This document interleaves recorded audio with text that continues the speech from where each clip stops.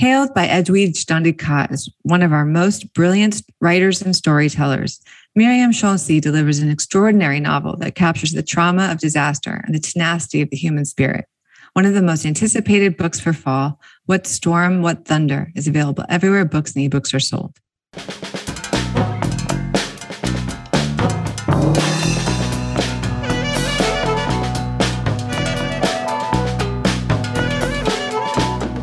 Hello, and welcome to the LARB Radio Hour, brought to you by reader-supported LA Review of Books. I'm your host, Kate Wolf, and today we're listening to a double show. First, we have the writer, Dodie Bellamy, speaking about her new book, Bereaved. And then we have an interview with the filmmaker, Mia Hansen-Løve, about her new movie, Bergman Island. So let's get to it.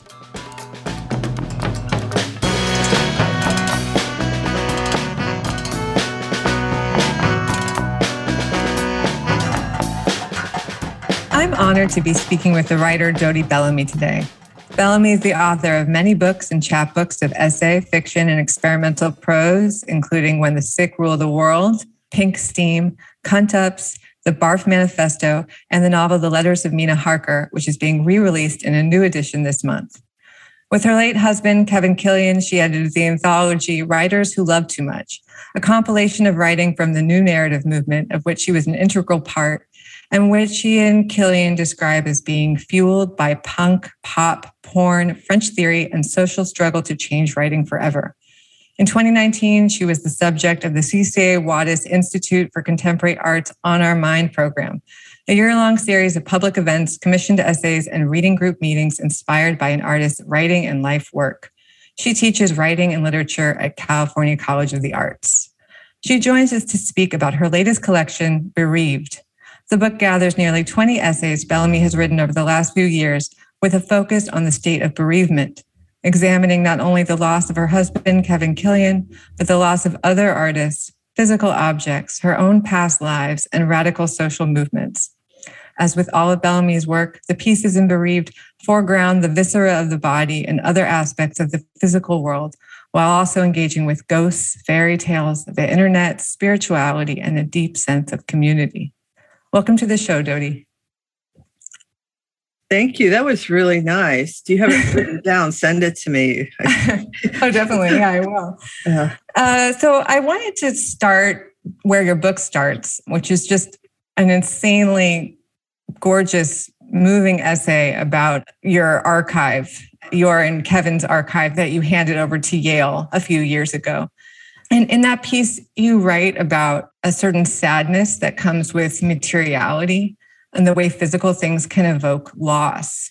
And that's just one way that you treat objects throughout this book. But I wanted to just start there. Well, I mean, I think it's like the disease of consumerism, right?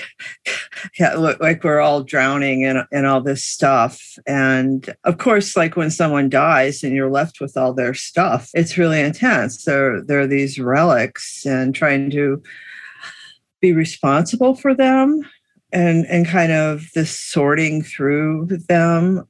One of the myths that's constantly comes up in my mind, I've written about it, is that Eros and Psyche, where she has to sort through the lentils and the beans and the rice and, this huge pile, and that sense of sorting and what's of value and what isn't. And I'm sort of thinking a lot about this. I'm actually going to be writing more about it, like not from a mourning standpoint, but just from the whole issue of how everyone's just constantly trying to get rid of their surplus now.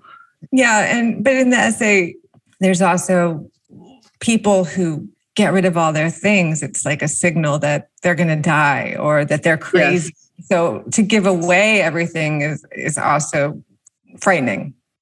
No, I know. Every time I get rid of stuff, it's invariably there's something then that I have to buy again because I've chosen wrong.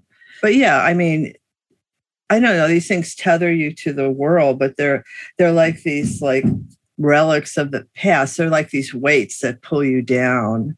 And yeah, and how valuable Well, are they? I just sort of think about like sometimes what they say, like in terms of decluttering, is like, say you have something that's really precious to you, just take a photo of it and then get rid of it. And it's like sort of like, I think the aura of the object is not over, right?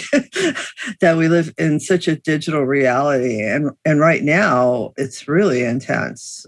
Like supposedly we're leaving this lockdown, but there's really no place to go or as many places to go. And so I think there's a real longing and fear of materiality right now, at least from in San Francisco, which is maybe a little, my friends in LA just seem to be going out like crazy all the time. But right, that even the physical world is threatening at the moment. Yeah. And the flip side, there's kind of this theme in that same essay of hoarding, but not hoarding things necessarily, but kind of hoarding in our bodies, like through the microbiome, that our bodies are made up of so much more than just us, than our own DNA, or you use the phrase, the sociobiome, that, it's that we don't exist in a vacuum. We exist as a part of a community, in everything we do. And so I wonder if you could talk about that other aspect of it too. Well, I think an ongoing theme in my writing from the very beginning is like, where do I end and where does the world begin? And this kind of like fear of boundary invasion and desire to be invaded. So this whole, like, the fact that most of it, the bulk of us are like microbes and beings that aren't us, like what's us and what isn't us, I think is really kind of terrifying, right? And the stability of the self that, deep down we all know is a lie, but we try to maintain anyway, it becomes really threatened. Yeah, it seems like, in other essays in the book, there's a tension between bodies that are finite and physical, and then, more of these like fantastic bodies like ghosts or bodies in fairy tales, that that boundary, or the idea that, one is tethered to the world and one might not be. Yeah, I think that, in the 80s, I read all those dopey women's mythology books. And I read I didn't read Jung, but I read feminist Jungians. And then like my first novel, Letters to Mina Harker, which they're also reprinting, is like horror. So I spent all this time studying horror. So I think all that, maybe comes into the work in more subtle ways now, but that it was really formative for me to kind of see the world in this kind of mythic light. There's a great piece here about the artist Mary Beth Edelson, and her invocation of the goddess. Yeah. And you say like, for Letters of Mina Harker, you would have copped to like the Freudian influence and other influences, but you would be way too embarrassed to admit that you too had read all these goddess books. And I wonder why. Why was that embarrassing? Well, do you know anybody who doesn't think they're dopey? I mean, they're obviously, what's kind of great about them is that they're total fantasy. They're made up. Nobody really knows what these figures are. Like these look like voluptuous, pregnant statuettes, that are goddesses. Maybe they're just pregnant women. We don't know, right? And so so it's kind of embarrassing. But I always like to write about what's embarrassing and what's degraded. I noticed that Mary Beth Edelson, I spent a lot of time reading about other responses to her work. And then suddenly she was taken up by the New York Times. They were really excited about her, but it wasn't the goddess work. At the end, she did these like abstractions, like they're still like kind of goddess influence, but they're these abstract figures. And then they could get behind that. They weren't getting behind like the naked women with that look like, with spirals on them and look like they're raging and crazy, which I think is really energetic. So I just went to the Judy Chicago retrospective, and actually I reviewed it at the De Young. And My favorite parts were these like naked women frolicking in the colored smoke at the end, from the 70s. Like those, that had this like energy, and you couldn't define what it was in like one sentence, right? You just kind of like, you have to take it in on all these registers. And I've always been interested in art and writing that like gets you out of the cerebral and has an emotional and even a body engagement. And early writings, I would even talk about porn that way, that porn, the one thing it does do is make your body engage with the work, right?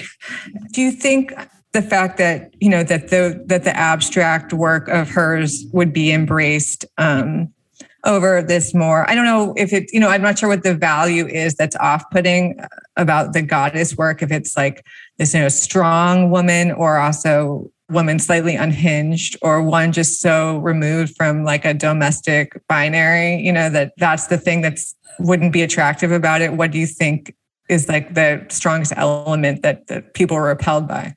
Well, part of it is simply that it's historical. You don't see any goddess groups now, right? Because Sheila Brooke has this really great series of photos. It's not recent, where she had got one of those Venus of Willendorf statuettes, and then she took it traveling with her and photographed it in all these backgrounds. I just really love that work, because it's kind of surprising way to deal with it.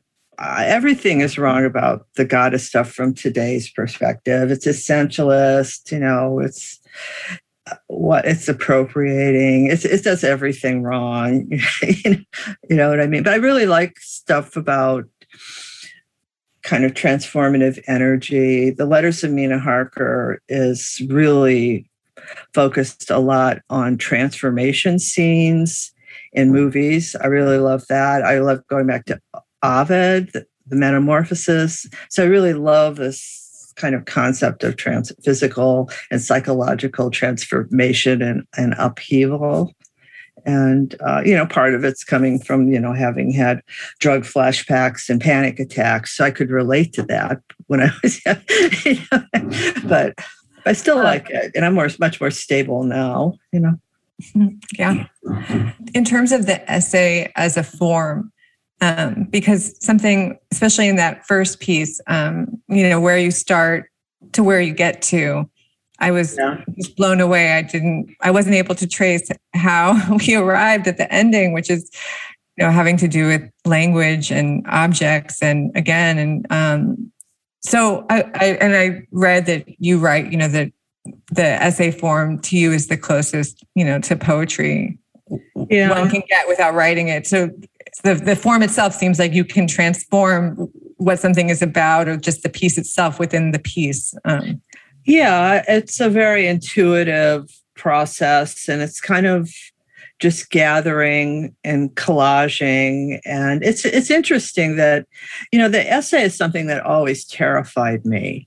Like I remember, I always did okay on it, but like if I had an essay due in college, I would spend 2 weeks in terror. And when I have to write, even now, if I have to write something straightforward, like for a magazine, I'm in terror, because it's being forced to be linear. But I have a pretty linear mind, So it's interesting that I ended up writing essays as a creative force. Part of that was being when I was in the New Narrative group in San Francisco, and just kind of the poetic scene, you were expected to write about your friend's work, and everybody had magazines that had to be filled. So I was just like, I wrote this I wrote on Jean Dielman, that movie, Chantal Ackerman, and I wrote this long piece on Dennis Cooper. But these so I'm trying to make that for my own. It's been an ongoing project. But I basically just have a theme, and then I just start gathering material and taking notes and writing and then looking at it. And, if the piece works, I'm in control of it for sure, but it takes me places that surprise me too. So that first one that you're talking about, it's sort of like it goes pretty far. One more step, the whole piece would be unhinged. And when I sent it to Donatella, the editor, he wanted me to tell him what it was about. Like, he couldn't immediately tell and it is, I guess that's how it connects to poetry too, because like, at least my understanding of poetry from living with poets forever is the way some of them talk about the poem. The poem is an experience, right? It's not like you read it and this is the meaning. If it's a good poem, just the act of going through the poem is the experience. It puts you in the moment, engagement with the language. And so I think the essay, I like to kind of use that as a model, right? It's like a journey you go through. And then afterwards, it's like, what happened, Yeah, that seems true to me. And it also seems, I was listening to writers yesterday talk about the novel, and that the novel can kind of be the raison d'etre for everything in your life, and that it absorbs everything. And it seems to me, just as much could be said of the essay. For instance, there's an amazing piece in here called Cinderella Syndrome. Yeah, that was fun to write. Which talks about Cinderella, the glass slipper, your first husband, and the original fairy tale. It just moves all over the place. And I did think in that case that this object, that the slipper and many kind of iterations of it seemed really useful. Yeah, obsessive Googling of things. Yes, it's useful. Maybe you could, talk about, just again, to return to objects. So in that piece, it's like the slipper is kind of the thing that allows you to transfer between all these different memories, even forms, because there's some memoir, some analysis. Reading this collection, I think back to other writing I read of yours where objects and kind of like using their proper names and even talking about buying things, like seems like this consumerist critique in this really subtle way, or kind of tongue-in-cheek. But then other times it's like they're talismans and they're these things, that can give you power. Just maybe you could just, again, to get back to just the importance of the physical things in your work. Yeah, I think though I just want to go back to the Cinderella Syndrome. It's important to remember that was a catalog essay for an Ellen Cantor show. And the piece I was writing about is a series called The Cinderella Syndrome. So the spirit of that piece is very much what I was seeing from Ellen Cantor. And a lot of the images are taken from her, so it's very much like often these essays are being shaped by something that's kind of almost off stage as a response to. But I don't know. It's just this ongoing. I don't know what to say about objects. I just feel really burdened right now because I'm trying to get rid of half of the stuff that I own, and I don't seem to really want anything much anymore. I bought a bougie new knife for the kitchen, and now please, you know what I'm saying? I just don't seem to, even my books, but then of course I just ordered a book that I got rid of. There is no choosing. And then there's I have to do kind of finish up Kevin's archives now, right? It's over. There's just X amount of stuff of his. And that's very sad and intimidating. I went to the museum this weekend, and I remembered don't take a backpack to an art museum. So I was filling up a purse to take. And so I was looking for a little notebook to put in the purse. So just in case, right? And I found this shelf that had kind of stuff that had some writing in it. And every one I would pick up, there would be rough drafts for poems by Kevin. And it was it was this kind of slap in the face and also really intriguing. So I just don't know what's here. I don't know what's going to pop up out at me, And it's just now, that I feel at all pretty much a normal human being. I mean, grief is a bitch, and it takes a long time to, and then with the COVID, in the middle of it, it takes a while, right? There's a piece in here that you and Kevin wrote together very shortly before he died. And I was wondering, months, or like they started it like a month and a half before his death. A collaborative piece just of writing together and writing about different themes each week. And I wondered, how you both got the idea for that and what was that process like, it seems? Well, the reason that we were doing that is that we were trying to do anything, like we knew he was dying. It was so messed up. He had like the worst doctors on earth. I mean, it was obvious he was going to die, but he should have been around longer than he was if he wasn't treated so badly at Kaiser. And I was very much trying to think of anything to suggest a future. And collaborating was really an issue for us. We couldn't collaborate. Like he collaborated with everybody, but we would always just get in fights and stuff. So it was interesting. The last year or last couple of years of his life, we kept being asked to write collaborative essays. Like whoever is asked to write a collaborative essay. So anyway, I came up with the idea of doing this weekly dialogue because we'd already done some dialogues together and we had a good time. And he was really like against it. Like he just didn't want to listen. He didn't want to do it. And I kept at him. And so finally he agreed. So it was supposed to be a project that would last a year. So that like kind of, again, is suggesting a future. And once we started doing it, he wouldn't stop. He was so into it. And it was interesting. We were in the hospital. Again, he's in the ICU, right? And no matter what oxygen they gave him, it wasn't working. And so they were going to intubate him. And of course, they do not tell us what that means. I was really pissed when I found out like what that meant. They did not tell us this. And so that's what we did in the hospital. As we're waiting for them to come intubate him, we worked on the final week. And he was like, and somebody came in and interrupted him, and he was like really upset. Like he really wanted to get this down. He really wanted, so it really became sort of like it became his last words. And it became increasingly meaningful to him. So, and it was fun for us too. No matter how long you're with somebody, if you do something like collaborate with them, you kind of have a different relationship than your normal relationship. Of course. And you guys, I mean, maybe you didn't write together, but it seems like your relationship was, very creatively collaborative and that you shared work and... Oh, no, totally. He was my first reader for everything. That was really hard to lose my first reader.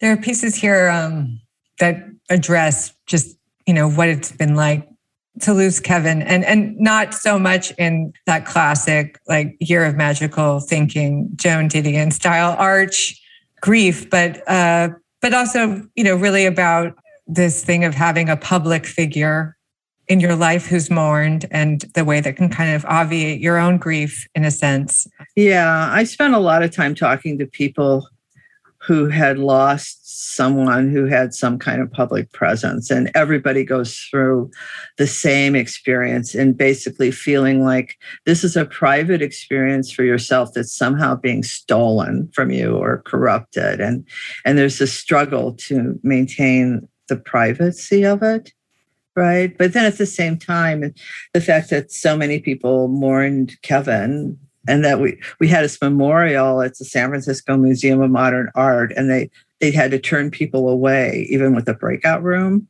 And so that's like really beautiful. But at the time, it was just like, go away, and now I'm okay with it. Is there something about, the role of the widow and having to be the public face in a sense of this mourning that there is a certain expectation? What has that been like for you? Well, I pretty much refused it at first. I just had people come take care of me. And Andrew Durbin took up a lot of the slack as editor of Frieze, but he's also like an old friend of ours and very close to Kevin. So Andrew would be the public face. And then like David Book, a poet and fiction, prose writer that lives in Oakland, he also took up the slack. Like they're kind of like our co-literary executors. So they really helped because I just couldn't, I'm totally fine dealing with this stuff now, but I just couldn't do it. So I didn't really want to take the public face of The Widow. I just wanted to go in a cave and be by myself. I would read articles about widows' weeds, and it really made sense to me. Like I just wanted a fucking black veil over my head, and to just hide out. And in some ways, COVID kind of gave me that. And I felt that COVID really, allowed me to finish the book, right? I wrote during it. But I thought that COVID was really a way for me to really have my widow's weeds and just really be by myself, even though it wouldn't have been something I chose. But my therapist seems to think that no, it just like kept me from doing the grieving that I needed to do. So we have different opinions about that. I don't know what's right. So. And how has it been to write about, the final essays in this book are very recent, just, from last spring. It seems like you've written about some of these things right after they happened. That's the beauty of publishing with a smaller press, right? It was like, galleys were going to happen, and I got the piece in like that. The final piece in the book got laid out and into the book like almost instantly. So, and I'm really glad that it worked out that I was able to write a final piece just for the book to pull it all together. I don't know. I kept thinking about, obviously, I would never read that Joan Didion Your Magical Thinking book when Kevin was alive. Like it would just be too scary and tender. So of course, after he died, it was like the only thing that was interesting to me for a while, because it was like talking about an experience that I could somewhat relate to. I mean, obviously our lives are very different. So she said that she couldn't write anything for a year. So I was writing about Kevin's death within a few weeks of it, because the first Bereaved piece was written then, and so it was very interesting to have this piece that was written while I was really crazed, right? That person I don't even hardly have access to kind of allow that voice to come in. Do you think that's having this character whose name in the piece is Bereaved and having it in third person, was that helpful at all? Totally.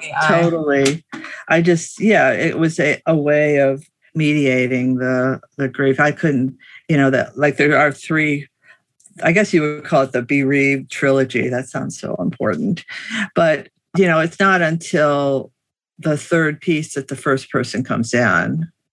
The first two pieces are third person, and they get increasingly intimate and engaged with the material as the process goes on. You and Kevin were part of this amazing community of writers in San Francisco, and then throughout the world with the New Narrative movement, and many of those people who died of AIDS and died young. And like one, Sam D'Alessandro, who's a writer I love so much, who I would have never known about unless it was for you and Kevin. So you did that work of carrying on Sam's legacy, other writers' legacies. Yeah, Steve Abbott. It seems very sad, but at the same time, something that could keep one engaged and excited when it's not just about, when you carry not your own legacy, but others as well. And not that Kevin necessarily needs that, but I wonder if having that sense of him and wanting to continue his work gives you any solace. I don't know if it gives me solace, but I really feel its importance.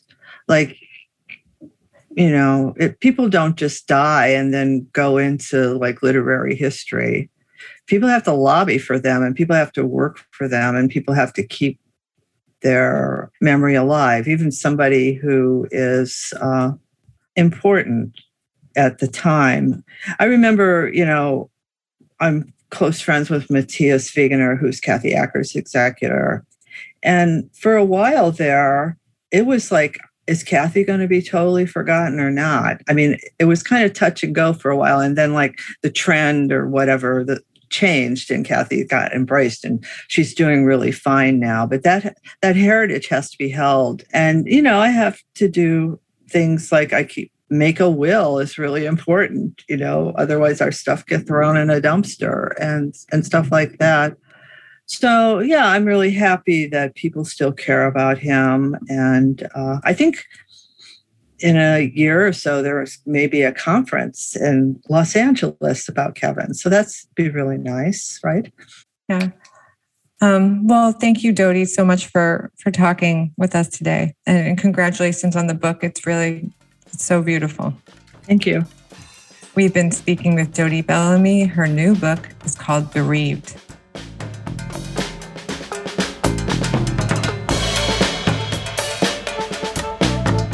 You're listening to the LARB Radio Hour.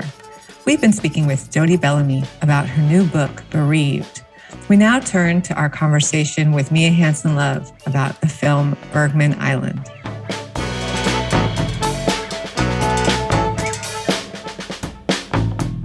I'm excited to be speaking with the filmmaker Mia Hansen-Løve today. Her many films in French include Things to Come, Eden, and Father of My Children. She joins me to speak about her latest movie, Bergman Island, which follows a filmmaking couple during their residency on Faro, the island in Sweden where Ingmar Bergman lived and shot many of his films. As the couple, Chris and Tony, work on their screenplays and tour the sites that inspired the great filmmaker, the line between real life and fiction becomes ever more ambiguous. Welcome to the show, Mia, and thanks so much for being here. Thank you very much. So tell me, Mia, where you got the idea for Bergman Island. When did you start writing it? And did you also do the residency on Faro that your characters do? I think the idea of the film was me very long ago while I was doing other films. Even my first films, I think I already had this idea within me to make a film one day about a couple of directors that would be some kind of double portrait of them, but also that would be a film about inspiration and about the writing process.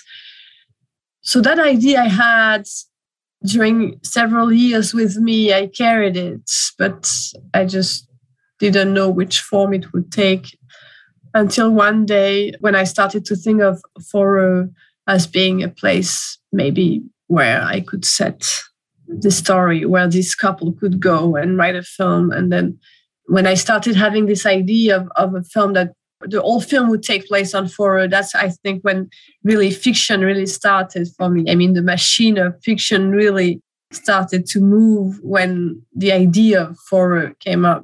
Faro has been in my mind forever since I started making films because, as it is the case for many directors, because of Bergman, of course, and because you don't have that many places that are so much related to a director like Faro is to Bergman.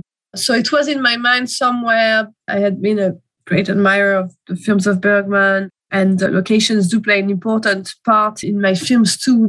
Locations are very crucial in my films. They are not just sets, it's more than that. So I guess I'm very sensitive to that question of the relationship you have to a place as a director. But then I think it's when Bergman died, or actually a couple of years after his death, I started to hear about the Bergman estate, the fact that you could go to the houses and stay there and write. And then I also met some people who had been there, who came back and told me about their experience on the island. And they told me also about the Bergman Week and the Bergman Safari. And I think that's when really the whole process started. And then I went there and I wrote the film on the island. But when I went there the first time, I already had this project of writing a film set on the island. How did you want to approach Bergman's legacy in the film? Because there's this reverence for him and these people, on the bus going to see every single location. And then there's also, a bit of poking holes in this idea of someone who is such a larger than life figure in European film and all film in general. And then someone maybe who lived more in his work than in his life, who was able, not to have certain day-to-day obligations that regular people have. That's the question for me. You said, the one thing that is really the question that is, how can you, when you are an artist and you have a vocation and all your life is about that quest you have, how can you find the right balance between that and everyday life? And sometimes it feels like cinema is more life than life, actually. It feels closer to who you are and to what life is about. I guess that's how you feel when you become a director and you feel it's your vocation. It has to do with that. It's because you have the feeling that you're being more yourself when you are on the set, or that you get closer to what life really is or should be. And you can say maybe it's an illusion, but maybe there is something about it that is true, And anyway, it's difficult to find a balance between the intensity of making films and of this vocation and what it means and what you give to it and the necessity of make a living, And Bergman certainly Bergman has his own way of doing it, but that can work only for Bergman. I don't think it can work for a lot of other directors. He created his own world and he was extremely powerful as a creator. He could write nonstop. He would write a script after another. And at the same time, he could have many love affairs and many women and kids. And he would do everything, but he wasn't raising his kids. It was, his priority was obviously his work and his writing. And he managed to do that, and it's good for him. But I know I cannot do that. And even if I could, I wouldn't want to do it. So the question for me is, how do I do my own work? I do think writing and cinema and my own quest is as important to me than Bergman's quest was to him. But just I have to find my own way to express myself and to deal with that. But it's going to be another balance in my life because I cannot give all the space to the cinema. I cannot practically, I cannot spiritually. I don't know if it's because of my personality or if it is because I'm a woman, but it's going to be different, And I think my film deals with that. My film is a dialogue about that, what it is to be a woman and an artist and how you cope, how you can find a balance between the absolute involvement you can have in your art on the one hand, and on the other hand, human relationships and the importance they also have in your life. Yeah, and something I noticed in the film is that it seems to explore this division that we have between art and life, or between reality and fiction, if we imagine that those are always so separate. And here they're much more interspersed in kind of a rhythm, that the character Chris is writing her screenplay. She struggles to write, and then suddenly she starts to imagine the story, and that is just completely filtered into her daily life. Or even people going to see the Bergman locations, as opposed to, they're not visiting the island, they're visiting more this fiction and seeing it, wanting to see that like as from a film. So I wondered if you were thinking about that as you were writing, the way that story is not so separate from maybe our day-to-day life. Yes, I wanted to show how mixed, how intertwined things are, at least for me. For me, it's not two separate things, life on the one hand and the fiction on the other hand. I really take my inspiration from my everyday life. And in my fictions leads me back to my life, but they are in a constant movement and dialogue, and to a point that I sometimes even feel a confusion. Sometimes I don't know where exactly I am, what really happened, what I imagine, quite often people ask me about my films, what I invented, what is autobiographical, what really is like inspired from my actual life and honestly sometimes I don't even know anymore, because I live in a world where cinema takes so much space in my life. And when I say cinema, I mean inventing stories, writing them, because I write my own films. So it's so much present in my everyday life on the one hand, and on the other hand, in the films I write, my everyday life, it's so much there. So it's both ways, but to a degree that at some point I get confused myself. I remember when I was doing my second feature, Father of My Children, which was a film inspired by a film producer who I had known, and he had committed suicide. And I made that film that was a film directly inspired by what happened with him. And making this film was a way of re-experimenting what I had been through with him. And I remember after making the film, I didn't know anymore what was like things I had really lived with him and things that I invented. I got to a certain point where, it really got blurred. And I think that's really what I tried to do with this film, was to capture that confusion that I find actually very stimulating and strange and complex. But that's the confusion itself that I wanted to try to capture with that film. And how do you feel about people reading the film so much through your autobiography? Reading the film as, a reference maybe to yourself and your ex-partner, and feeling like that's almost an element of how the film is watched through your own story? I think that's mostly the journalists who really know my background and the facts, some facts of my life. But I think most of the people among the public don't know anything about that. And so I think it could take a lot of space in some reviews, but actually when it's about the public and how people would see it, I don't think it would really be so much present. And anyway, I don't read the reviews. Maybe it's partly because of that, but I always, since I've started making films, I try to learn how to not read reviews and critics on your films, because I find it more sane to not read what people write about you, whether it's good or bad, because it hurts you in one way or another, even if it's good. I mean, it's strange, I think, to read, especially when you make such personal films like the way I do, because if I read comments on my film, it feels like it's comment about me, actually. So I really don't read them, and I guess it protects me. And I really try to focus on my films and what I'm trying to do. And I don't look at myself doing it. I try to not have any distance, and I don't look back at it. And I'm not aware of how people look at it. I know I can talk about it, but I don't look at my film objectively. So that probably, protects me from being too much aware of how people look at them and how they would compare to my actual life and stuff like that.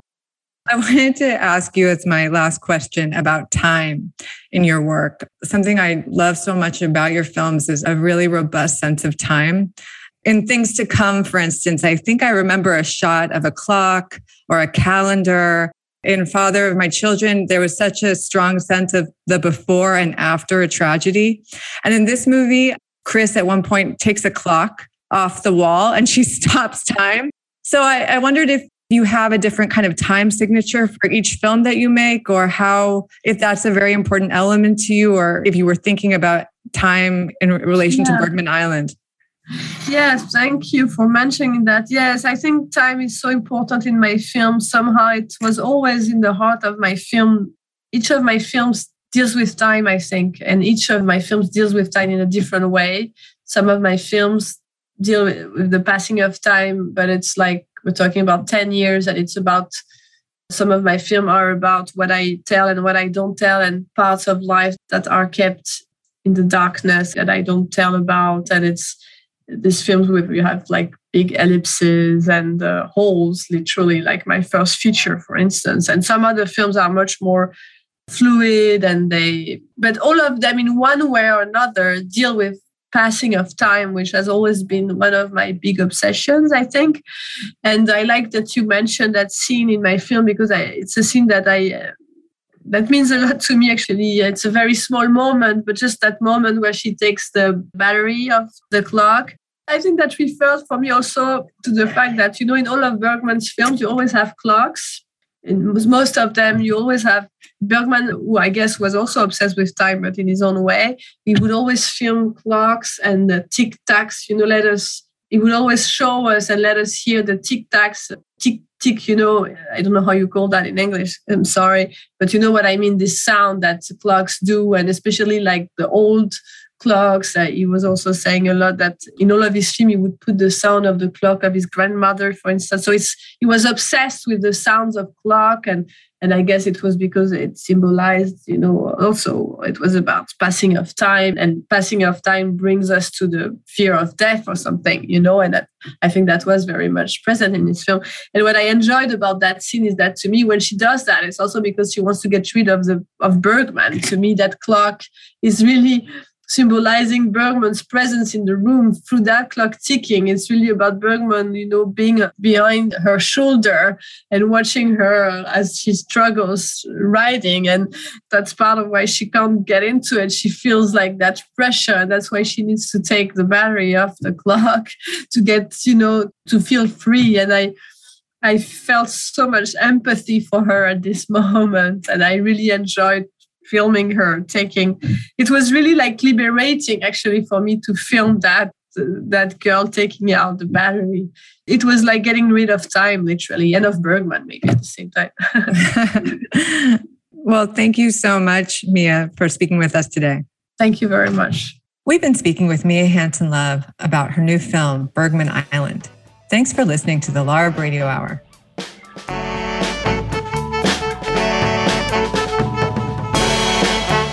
Thanks for listening to the LARB Radio Hour. Subscribe to our show on Apple Podcasts, SoundCloud, Spotify, or wherever else you get your podcasts. If you like the show, please rate us on Apple Podcasts to help us get the word out, and we'd love to hear from you. The producers of the LARB Radio Hour are Medea Ocher, Kate Wolf, and Eric Newman. Our executive producer is Alan Minsky. Our sound engineer is William Broughton. Editorial production by Jake Levins. Our intro music was written and performed by Imogene Teasley Vladden.